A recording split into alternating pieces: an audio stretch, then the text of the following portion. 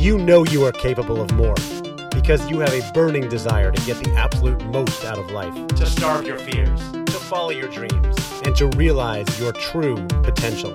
And we are going to do that together. This is the Andy Storch Show. Let's go. What is up, everybody? Welcome back to another episode of the Andy Storch Show, a place where we can come together to starve our fears, follow our dreams, and really fulfill our true potential.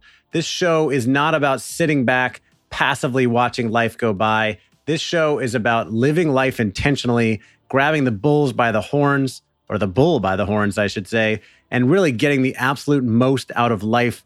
It's about sharing stories and advice and wisdom and experience and learning as much as we can every single day and helping each other all along the way. And today I've got a special interview for you. It is an interview with my new friend, Helen Packham. And Helen is someone I met at the Youpreneur Summit in London a few weeks ago. And Helen is an author, a speaker, and a coach.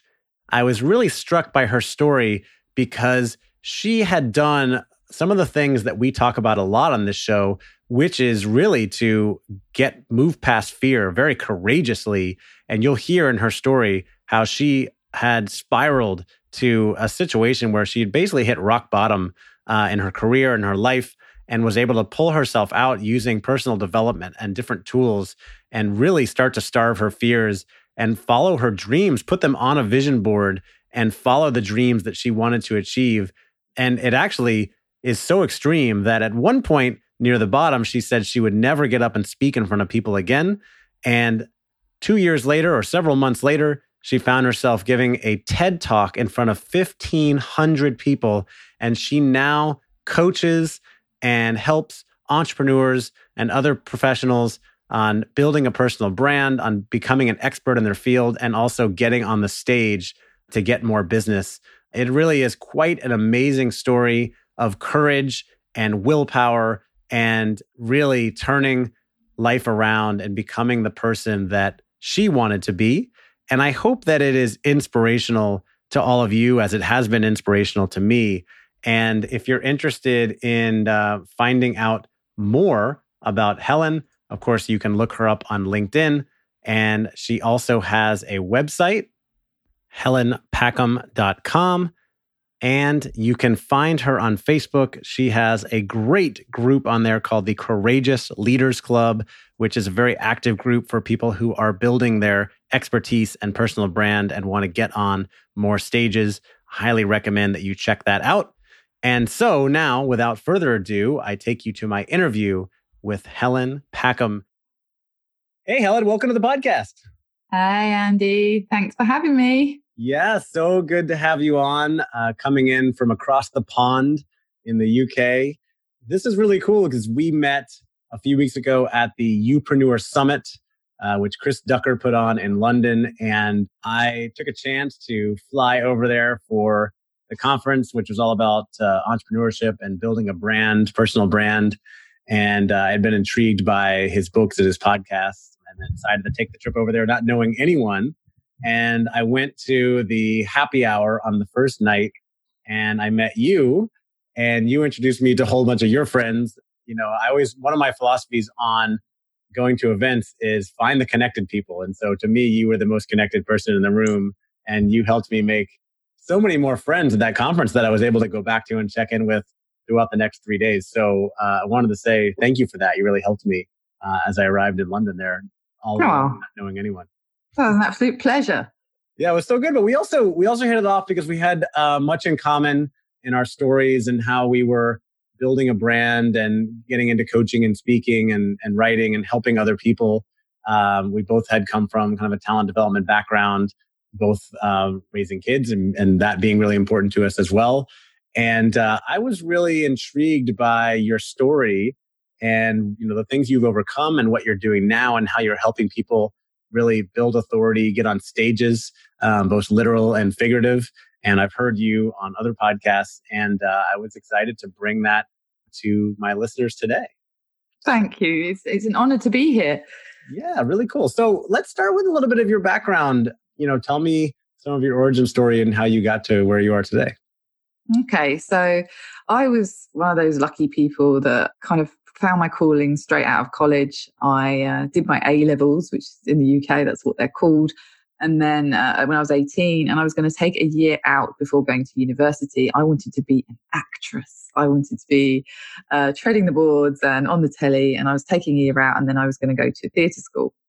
And then I got a job at Virgin Atlantic Airways and it was so cool. It was like the best company to get a job at when I was 18 because it was so forward thinking. Richard Branson was incredibly forward thinking and he had implemented this coaching department. And at the time, back in like 1999, there wasn't really I hadn't heard of coaching within organizations that much. It was a new thing. And he had a full-blown department and I saw that job and I wanted that job. And so it took me several attempts to actually get it. But once I got in, there was no stopping me. And I really, really loved it. And I started coaching the people within the call center to, raise the standards of customer service. And I became certified quite early on as a coach. And what I realized was that actually with the coaching came training. So I started training new hires, people coming into the organization. And I realized that actually standing up in front of a room full of people was kind of similar to acting, but I could get a regular paycheck for it. And so I decided to stick with that career and climb the ladder. So quickly I discovered that I really enjoyed training leaders, so managers, frontline staff managers at the time, and training them to help motivate and engage their people and lead their people.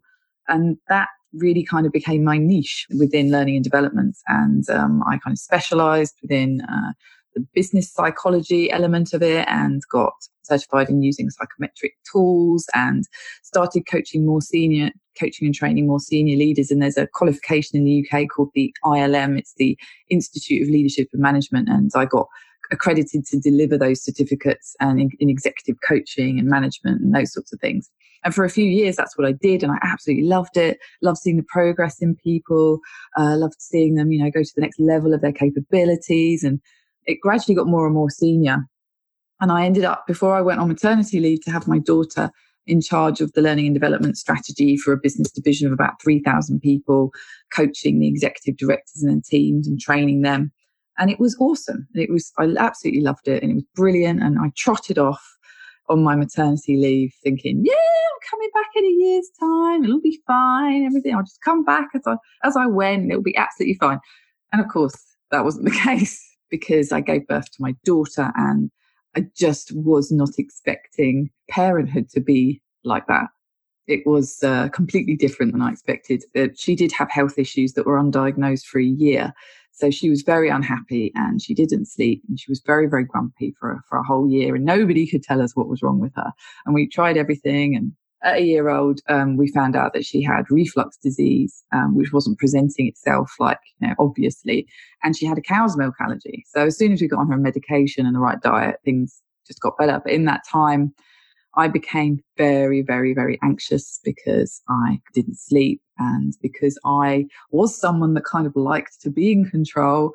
All of a sudden, I wasn't and I couldn't predict how she'd act and it did freak me out. I got diagnosed with an anxiety disorder and became a different version of me. I'd lost myself completely. The confident, ambitious career woman became a kind of dribbling mess and I lost my identity. And with that kind of any sense of self-worth really and self-belief and self-knowing. So when it came to go back, I felt like an imposter and I went straight back into a role, dealing with these executive directors, still 32 at the time. And they were all, a lot older than me and mostly men.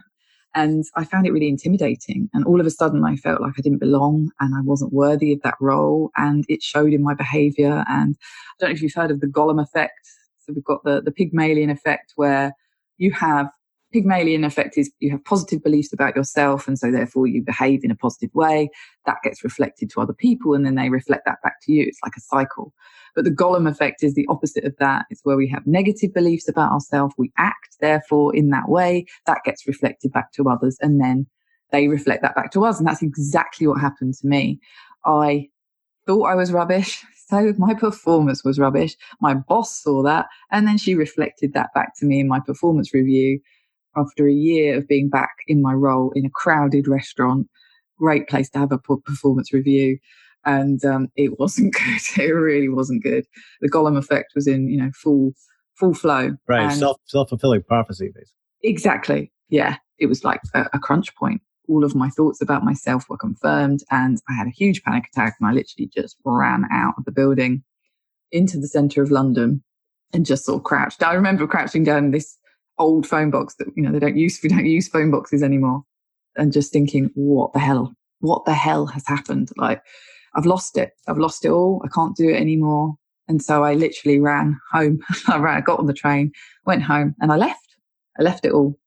And at the time, I thought it was because I was moving towards something else, but actually at the time I wasn't. I was just moving away from, also thought I wasn't good at it anymore, that I'd lost it in motherhood, and that was it. So I made a vow that I would never, ever, ever stand up in front of a room full of people ever again.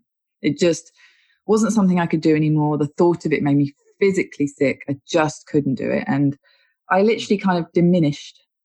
Yeah. I mean, I could just see you, like you're all these things are happening. You've got these negative beliefs and limiting beliefs and negative feelings about yourself. They're being reinforced by the performance review you're getting at work. The anxiety is building. You don't have the confidence anymore to get in front of those people. So you run away thinking you're trying to go towards something else. And you say to yourself that you're never going to get up in front of any group of people ever again. And that felt good to say that, because it was like safety, it was like, so my world became incredibly small, very, very small. I just stayed very close to home. I didn't do anything really. I became kind of addicted to Netflix. I numbed out a lot by watching like just so many box sets of things on Netflix and eating a load of rubbish and not really seeing my friends and really isolating myself because it felt safe to do that. And I remember I had opportunities come my way to do training or, workshops, and I just turned them all down. I passed them on to other people because I just couldn't do it anymore. I did launch a business. I retrained because I thought I can't do that. I can't do leadership and learning and development anymore. I've got to do something else. So I retrained as a parent coach and trained in child sleep consulting because of what I've been through with my daughter. I was passionate about helping other parents, but of course, that wasn't my vocation. It really wasn't. Yes, it was coaching, but it was a completely different kettle of fish when you're dealing with parents who are very tired and you're trying to help them. It's not really coaching, and it was more of a counselling type of role. I'm not qualified as a counsellor. I'm certified as a coach. So that business was like I was building a house on sand because I had no clue who I was. Just had no clue. It had a massive impact on my marriage because I was anchoring happiness outside of myself. I was becoming very codependent in the relationship and investing all of my energy and all of my thoughts outside into my children, into my husband, and not focusing on myself and healing myself and working out who I was. And after my second child was born, my son, who also had health issues, which were even worse, things just came to a massive head, and my marriage broke down. And my husband moved out when my son was just a few weeks old, and my daughter was 3. And there was a moment, because I'd been numbing it all out for such a long time, I'd been really, really got really good at doing that. Suddenly, all of a sudden, the numbing strategies just didn't work anymore. So the Netflix and the coffee and walnut cake and, all the things like that, they stopped working. And the feelings were just too loud. And so I had to make a decision. And it was one night, I remember it very, very clearly, because there was, obviously my husband had moved out and his stuff had gone. And I was looking at the places that were where his stuff had been. I had a decision to make. And I thought, right, I can carry on like this, living in a very small existence, not speaking to my friends, not going out, not doing anything, not living a happy or fulfilled life, or I can face this and deal with it. And that's what I did. I chose to do that. And that was 2.5 years ago. And it started a journey which has involved a lot of reconnecting with myself and my identity and who I am and my needs and my values, looking at those beliefs that really weren't serving me and rewiring them. And all of a sudden, I realized that courage, it was a painful word to me. It was not a word I associated with myself at all, even in my career, became suddenly the driving force behind everything I did. So it almost sounds like you hit bottom there emotionally and being so afraid of everything. And now your husband has moved out and you've overcome these issues with your children and you've run away from the career. And a lot of people listening and probably I can identify with that. You know, they've run into problems, different challenges, and have kind of curled up in a ball for at least a period of time, right? If not for a long period of time. But a lot of people don't get out of that. Like, how did you make that turn? Was there something that happened or some type of turning point that caused you to say, like, yes, all these things are scary and they are hard, but I have to start facing them and doing the right things? It was my husband and I started to go through marriage counselling, and there was two things that the marriage counsellor said. And he said, I remember when he said, "You're doing this the wrong way, Helen. Don't go out, go deeper." And I was like, what? And when he said that again, it just really struck a chord in what I was doing, that I was searching outside of myself constantly for the answer, for the solution, for the distraction, and that I needed to go inside myself to find the answer. So that was one thing. And then the other thing that he said to me was, you have so much more potential than the existence you're acting out at the moment. And I think that there's a different future for you. And it was the first time I actually thought, could that be possible? And it was almost like a little hook that I started, a little corridor that I started to walk down to explore, to test out. And I tested it out with some other people, and I spoke to some other people, and then I started doing the research, and then I met a coach, and then it just kind of snowballed, and I just got so fully immersed in my own personal development and that path, and really, really going deeper rather than going outside myself. Yeah. So you went from depths of despair, lying on the couch, vowing to never talk to anyone again, or at least stand up in front of a group again, to ending up on a TED stage there where you live in Brighton. So tell me, how did you get to that point? Because obviously you're making a change here. You're making a turnaround, realizing that you do have a lot of potential that you are not fulfilling at this point. But it's a long way from there to getting up in front of, would you say it was 250 people or something at that? 1,500. 1,500. Okay. So yeah, tell me that story. So I think it was a couple of months into this journey. I had been on a course. I was doing like a self-study course. I was going through marriage counselling, and I started to build a vision board. And I was getting really, really clear on my goals and what was possible for me. And I was really working on what was possible and visualizing things that I had never thought possible before. And I said to myself, the vow that I made, I knew wasn't true. I knew that belief that I had about myself wasn't true. And so I had to prove to myself that belief wasn't true, that I hadn't lost anything. And the affirmation that I created was, so the old belief was, I don't know anything anymore. And the new belief, the affirmation was, I have everything within me to be mighty and successful. And I used to chant, I literally used to just chant that over and over again every day.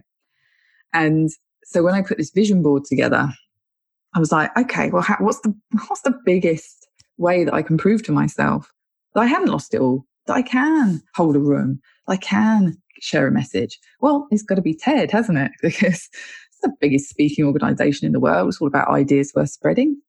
Why not? So I put it on there, and it was literally right in the middle of the vision board, or, all the things around the outside, like doing yoga and writing a book and going to Disneyland and, all this sort of thing. And it was in the middle. And every day when I walked past it, I saw it.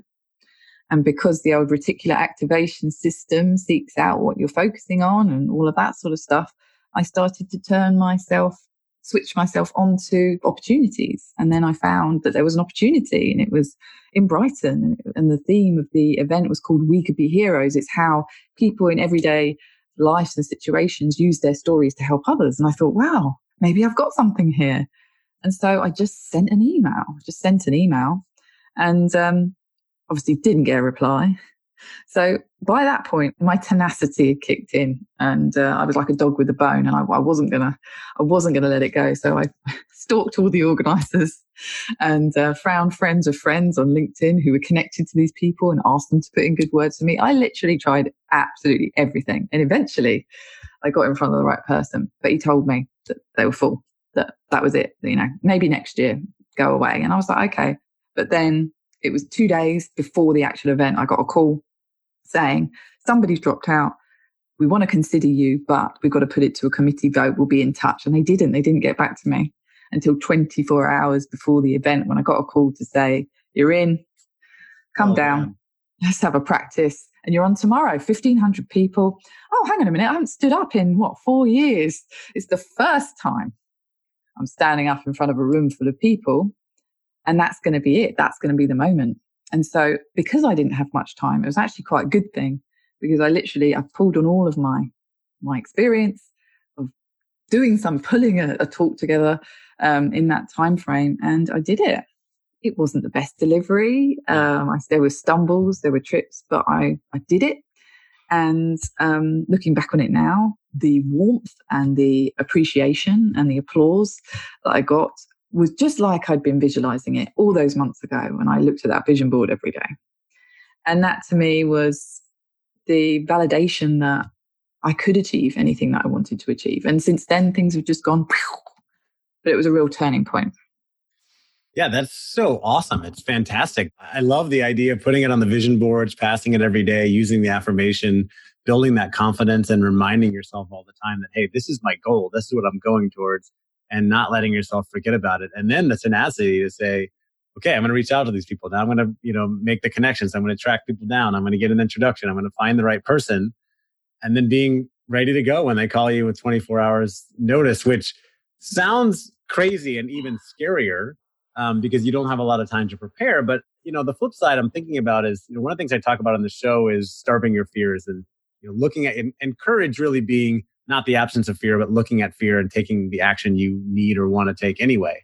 Right. And that almost gave you less time to worry about it. Like if you had 3 weeks or 3 months to prepare, you'd be nervously worrying about it every day, changing your speech, changing what you're going to do, scratching things out, and it almost would be harder. Absolutely. Because I had such a short amount of time. Well, I was petrified, obviously, but I just didn't have the time to think about it too much. And I was second to last on. So TEDx events, it's all day speakers. I was second to last on. And the last guy that was on, you may not know him. He's a famous guy in the UK. He's in a famous band. And he was after me. And I just remember sitting in the audience all day, like drowning in fear, because all of these speakers were so amazing and so incredible. And I'm thinking, well, who am I? And all the old beliefs kicked in. And I had to go backstage 15 minutes before my talk and get mic'd up. That was a real opportunity for me to just get myself together. And I used a power pose, Amy Cuddy in her amazing power poses. So I did that. And then I just said the word power over and over again. Yeah, I did the Wonder Woman. And I just said, like Veronica Morningstone or Corningstone from Anchorman, I just said, power, power, power, like over and over again. And it worked. It really did work. And the sound guy thought I was mad, but it worked. And I literally downed a glass of water and then just went out. And then all the nerves just like melted away. And that really, really helped me. So I highly recommend power posing for anybody who gets scared before talks. Yeah, I love that. I remember that from time to time. We'll take the power pose before an important meeting or a presentation. I learned when I went to UPW, Tony Robbins event, they told us on day one, from now on, anytime you walk through a doorway, you walk in like you're the greatest thing to ever happen to the people that, with your arms up, look at me. And, it feels silly, but it really does build that confidence. It makes you feel better because tricks you. Your mind goes where your focus is, right? Yeah. Yeah, it's why the All Blacks do their dance, the rugby dance. It's not to intimidate the other team. It's to trick them into feeling more confident, because our physiology affects on how we feel. So yeah, there's some real science behind it. So you overcame a lot of fear and limiting beliefs to get out there and to get up on that stage. And I love all the tools that you used along the way. And it sounds like that's made a huge difference for you in your life. And now you're helping other people. So where has your life and business gone since then? Well, I just did not predict that it would take the turn it did. But what happened was, so before the TED Talk, I had launched a new business. So with the newfound confidence, I had launched a new business. It was utilizing the skills from my corporate career, but not like 100%. I was still a bit cloudy. I was helping mums build businesses, but I wasn't fully utilizing my skills. And then after that, people kept on contacting me and saying, Helen, how did you do that? You actually managed to deliver an okay talk. Like, what skills have you got? Like, where did you get that from? And I was like, okay, well, maybe I've got something that I can pull on that I can transfer over. And so I literally did that. I took all of my training in storytelling and in presentations and in engaging people in leadership development. And I put it on my first speaker program, and people really liked it, and they wanted to attend, and it went really well. And so from there, I started to really hone in on the things that I'd really excelled at in my corporate career, such as training the talented individuals within the organization to become thought leaders and what that meant and how they could stand out with their ideas, how they could get recognized as experts internally within an organization, and then how, therefore an entrepreneur can get recognized as an expert. And it was the same stuff. So I started to really develop that, and I started to really hone some programs. And so I developed two signature programs. One is a speaker program and one is an entrepreneurial leadership program. It's all about how to stand out as a leader in your field. My one-to-one coaching really kind of took off, and it started to get more in this area, building relationships with influencers, like networking, getting recognized as an authority. And I started to coach more and more people on things like TEDx talks and that type of thing. And it just kind of went that way. And I honestly didn't predict that it would happen, but because it was what people needed, and clearly it was where my expertise lay, I kind of just let it happen. And the biggest thing, I guess the sort of biggest achievement so far was this year I actually put on my first conference.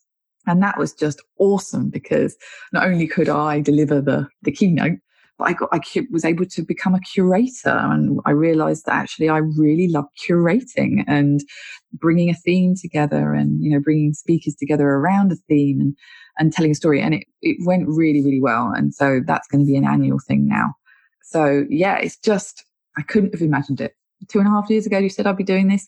No. Yeah, way. The girl who vowed to never stand up in front of a group of people again, not only gives a TED Talk in front of 1,500, but now coaches others on how to get TED Talks and other speaking engagements and build your brand and authority and become an expert as an entrepreneur. It's such a fantastic turnaround.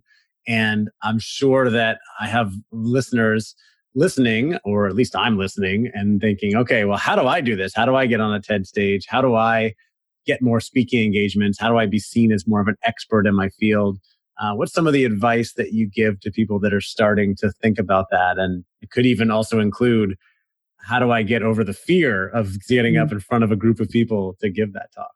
I guess the first thing is get clear on your speaker goals, #speaker goals, because it really does depend on why you want to become a speaker. If you're an entrepreneur, you are your brand, there are many, many benefits to doing it. Of course, it's great for your own visibility, the connection that you can create when you stand up in front of a room full of people. I mean, I've signed clients from every speaking gig that I've delivered, and not through pitching either, just standing up and speaking. And people connect with you on such a deep level that they instantly trust you and they know if they want to work with you or not. So there's real power in that. But that has to be a goal. You have to be clear, do I want to become a speaker to get more clients? Or do I want to become a speaker to raise my authority? Do I want to become a speaker to share my story and make an impact with my story? You might have a story that you want to share, and it doesn't have to be a grand tale. Mine is an ordinary tale. Mine is, it's not crazy unique or anything like that, but you might have a powerful message to share. So first of all, get clear on your goals, because that will then determine the types of gigs that you go for and the types of gigs you want to go for.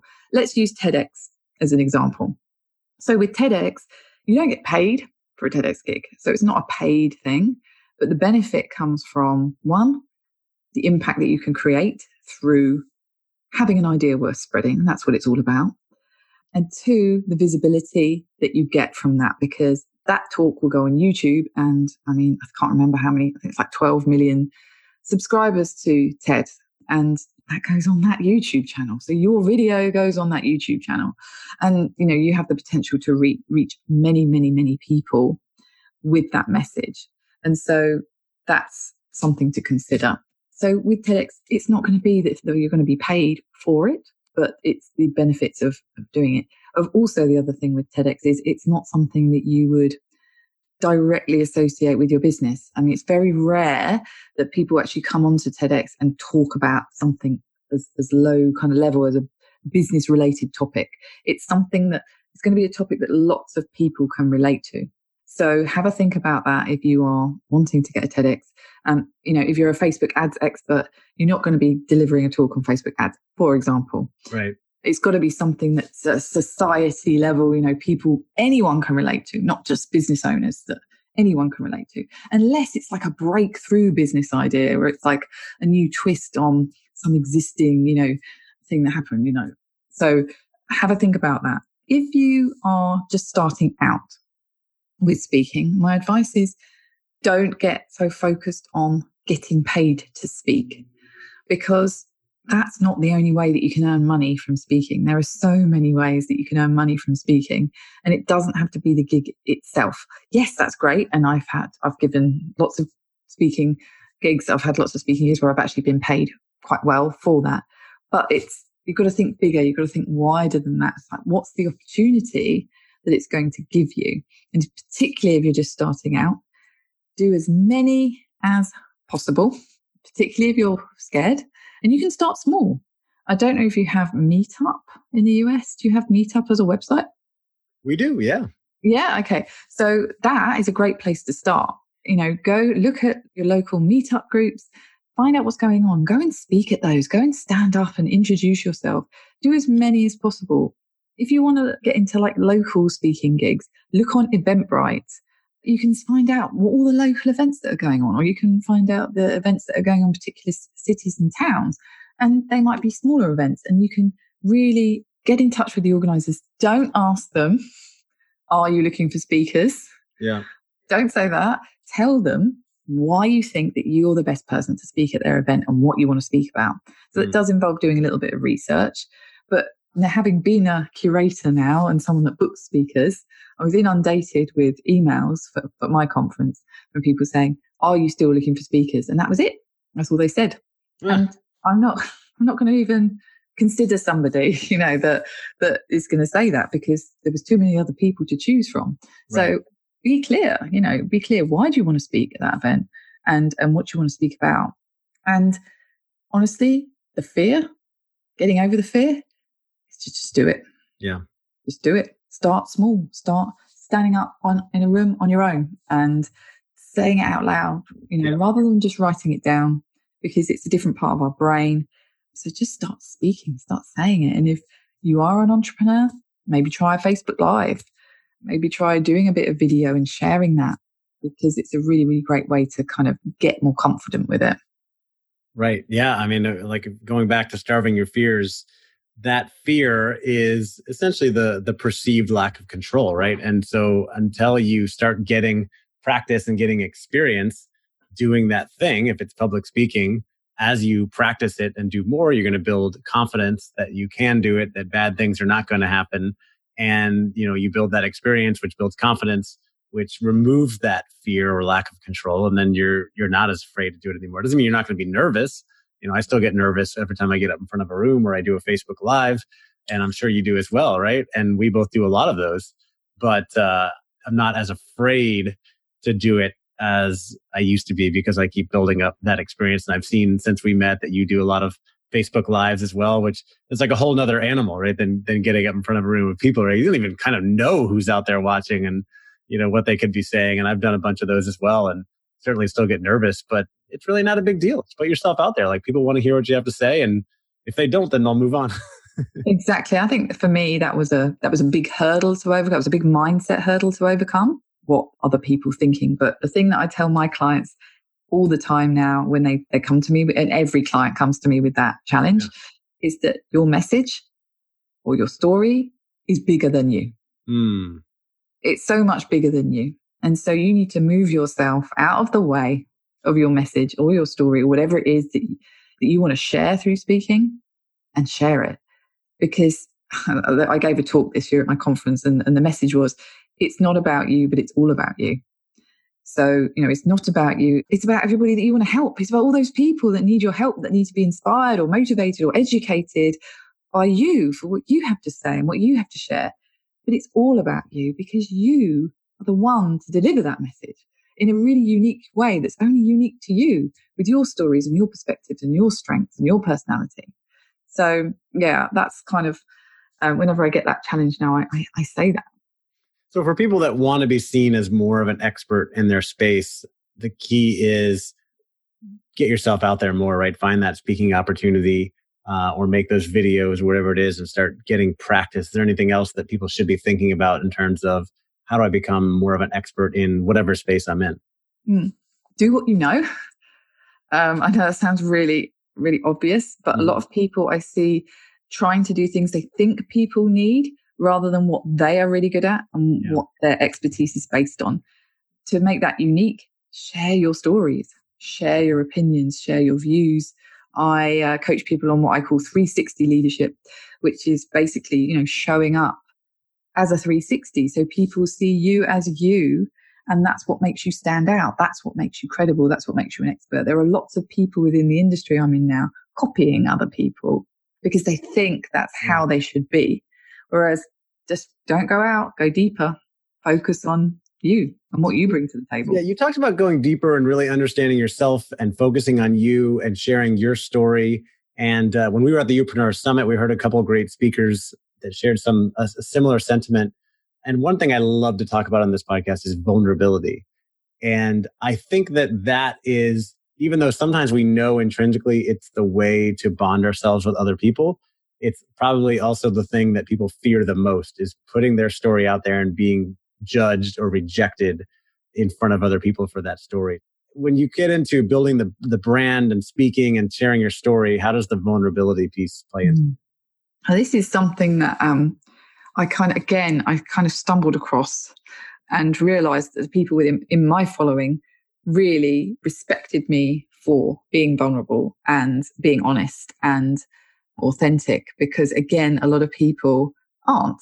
And whether that's because they feel they have to put on a front to, I earn this much money and I've earned this, however much this month, and it's all great and this is my highlight reel. Whereas actually, I just want to be really honest and say it's not all like that. And we need to be honest, because building a business is hard. And so the 360 is showing the light and the shade. It's showing the fact that actually it's not a highlight reel, and the highlight reel isn't true. There are so many things going on behind the scenes for all of us. And it's really important, if you are standing out as a leader in what you do, whatever that is, whether, that be online or offline or whatever it is, if you are in a leadership role, when you have people following you, then you do have a responsibility to being honest and just saying, sometimes life is hard. Things are hard. Sometimes we either win or we learn, and there are lots of lessons. And when I started to do that, and I don't do it all the time, but I do it when I really feel I've got a lesson to share from my own experiences, I've had, the response has been amazing, incredible. And I'm not doing it to feel good myself. I'm doing it to help other people. And I think it's, the work of Brené Brown, to be vulnerable is to be courageous. It's to saying, I have imperfections, but that's okay. And I'm going to do this anyway. I'm going to give this a go anyway. And that's what life is all about. And coming out of corporate, I had the big corporate veil, I had the big corporate wall up, the professional wall. And I soon realized that actually, I just want to be me. I need to be me. Yep. And, I help lots of other people kind of break down that corporate wall as well. Yeah, I love that because we both spend a lot of time in the corporate world and see how people tend to put up those walls or those barriers. They're really afraid of letting people in and being themselves and being vulnerable in front of others, and holds them back in some ways. And they're maybe not as successful. They might be successful on the corporate side. That reminds me of a question that I wanted to ask. I like to ask from time, which is, what do most people get wrong about life or success? I think success is probably an easier one to answer. What I see is people measuring success based on other people's standards, other people's measures. Right. Whereas actually success has to be your own measurement. It has to be what is success looks like to you, because otherwise we will always be chasing success. We will never feel like we achieve it. It can mean so many things to so many different people. If we're always striving for something else, the next level, the next thing, we'll never feel successful. And we'll never feel like satisfied. And look at all the things we've achieved. Look back and reflect on all of the things that we've achieved. And I don't think we do that enough. Yeah, I agree. And really think about defining our own success, or what does success mean to us, and not worrying about how other people define success, or having to have more or better, things than someone else, because we're all living our own life. We all have different families, journeys, levels, different definitions of success. I love that. Helen, what's a book that has made a big impact on your life, or that you often recommend to others? Because I know I've been speaking to you recently about a few books, and the first business-focused book that I picked up, I read quite a few sort of much more personal development ones on my journey, but the first one that really kind of hit me was The Big Leap by Gay Hendricks. Yeah. And I remember the first time I read that, it was like, and then I literally read it again and again and again and again. And now I'm reading The Joy of Genius. I'm listening to The Joy of Genius. I'm just about to finish that. And I know that I'm going to go straight back to the beginning again once I finish that and listen to it again and again and again. Think and Grow Rich was another one that really made an impact on me. But I say The Big Leap is just such a good book on so many levels, from a personal perspective, but also thinking about your career and your business as well. And how you're sabotaging yourself, or how you often do, right? The Big Leap definitely made an impact on me as well. And I had Gay Hendricks on my podcast after I read that, because I think he was the first time I read a book and I reached out to the author and I was like, I got to have this guy on the podcast. And we had such a great interview. And then, of course, his new book you mentioned, The Joy of Genius, which I just finished reading, and just had the chance to interview him a few days ago about that book. And just an incredible book, very short and very impactful. One I definitely highly recommend to others. We got to wrap things up here. I'll give you the last word for people that are thinking about, building more of a personal brand, getting out there more, speaking more. What's one more piece of advice that you give to people that is important for them to keep in mind? It all starts with your story and getting clear on the story. And this is the core story. It's not your life story. It's not the whole, I was born and then all of this happened and here I am. It's the core story that includes the key things that are essential for the people that you want to hear that story to know.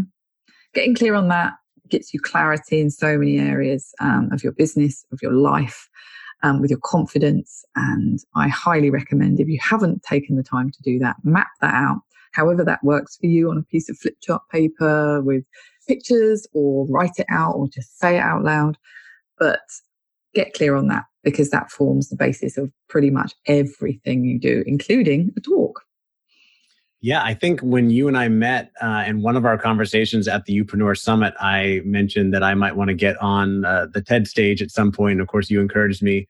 And I think you gave me that same advice. And on my flight home from London, I wrote out my story in a notebook because you recommended that. And I'm really grateful that you gave me that advice. And I took that time to write that out. And I think it's going to help me as I go out and tell my story more, and maybe get on that TED stage one day. Possibly with your help. Yay. Awesome. It's going to happen. Going on the goals for 2019. Helen, thank you so much for taking the time to speak with me and share your story, as well as your wisdom and your advice on my podcast. So thank you again for coming on. Thanks so much. All right. Take care.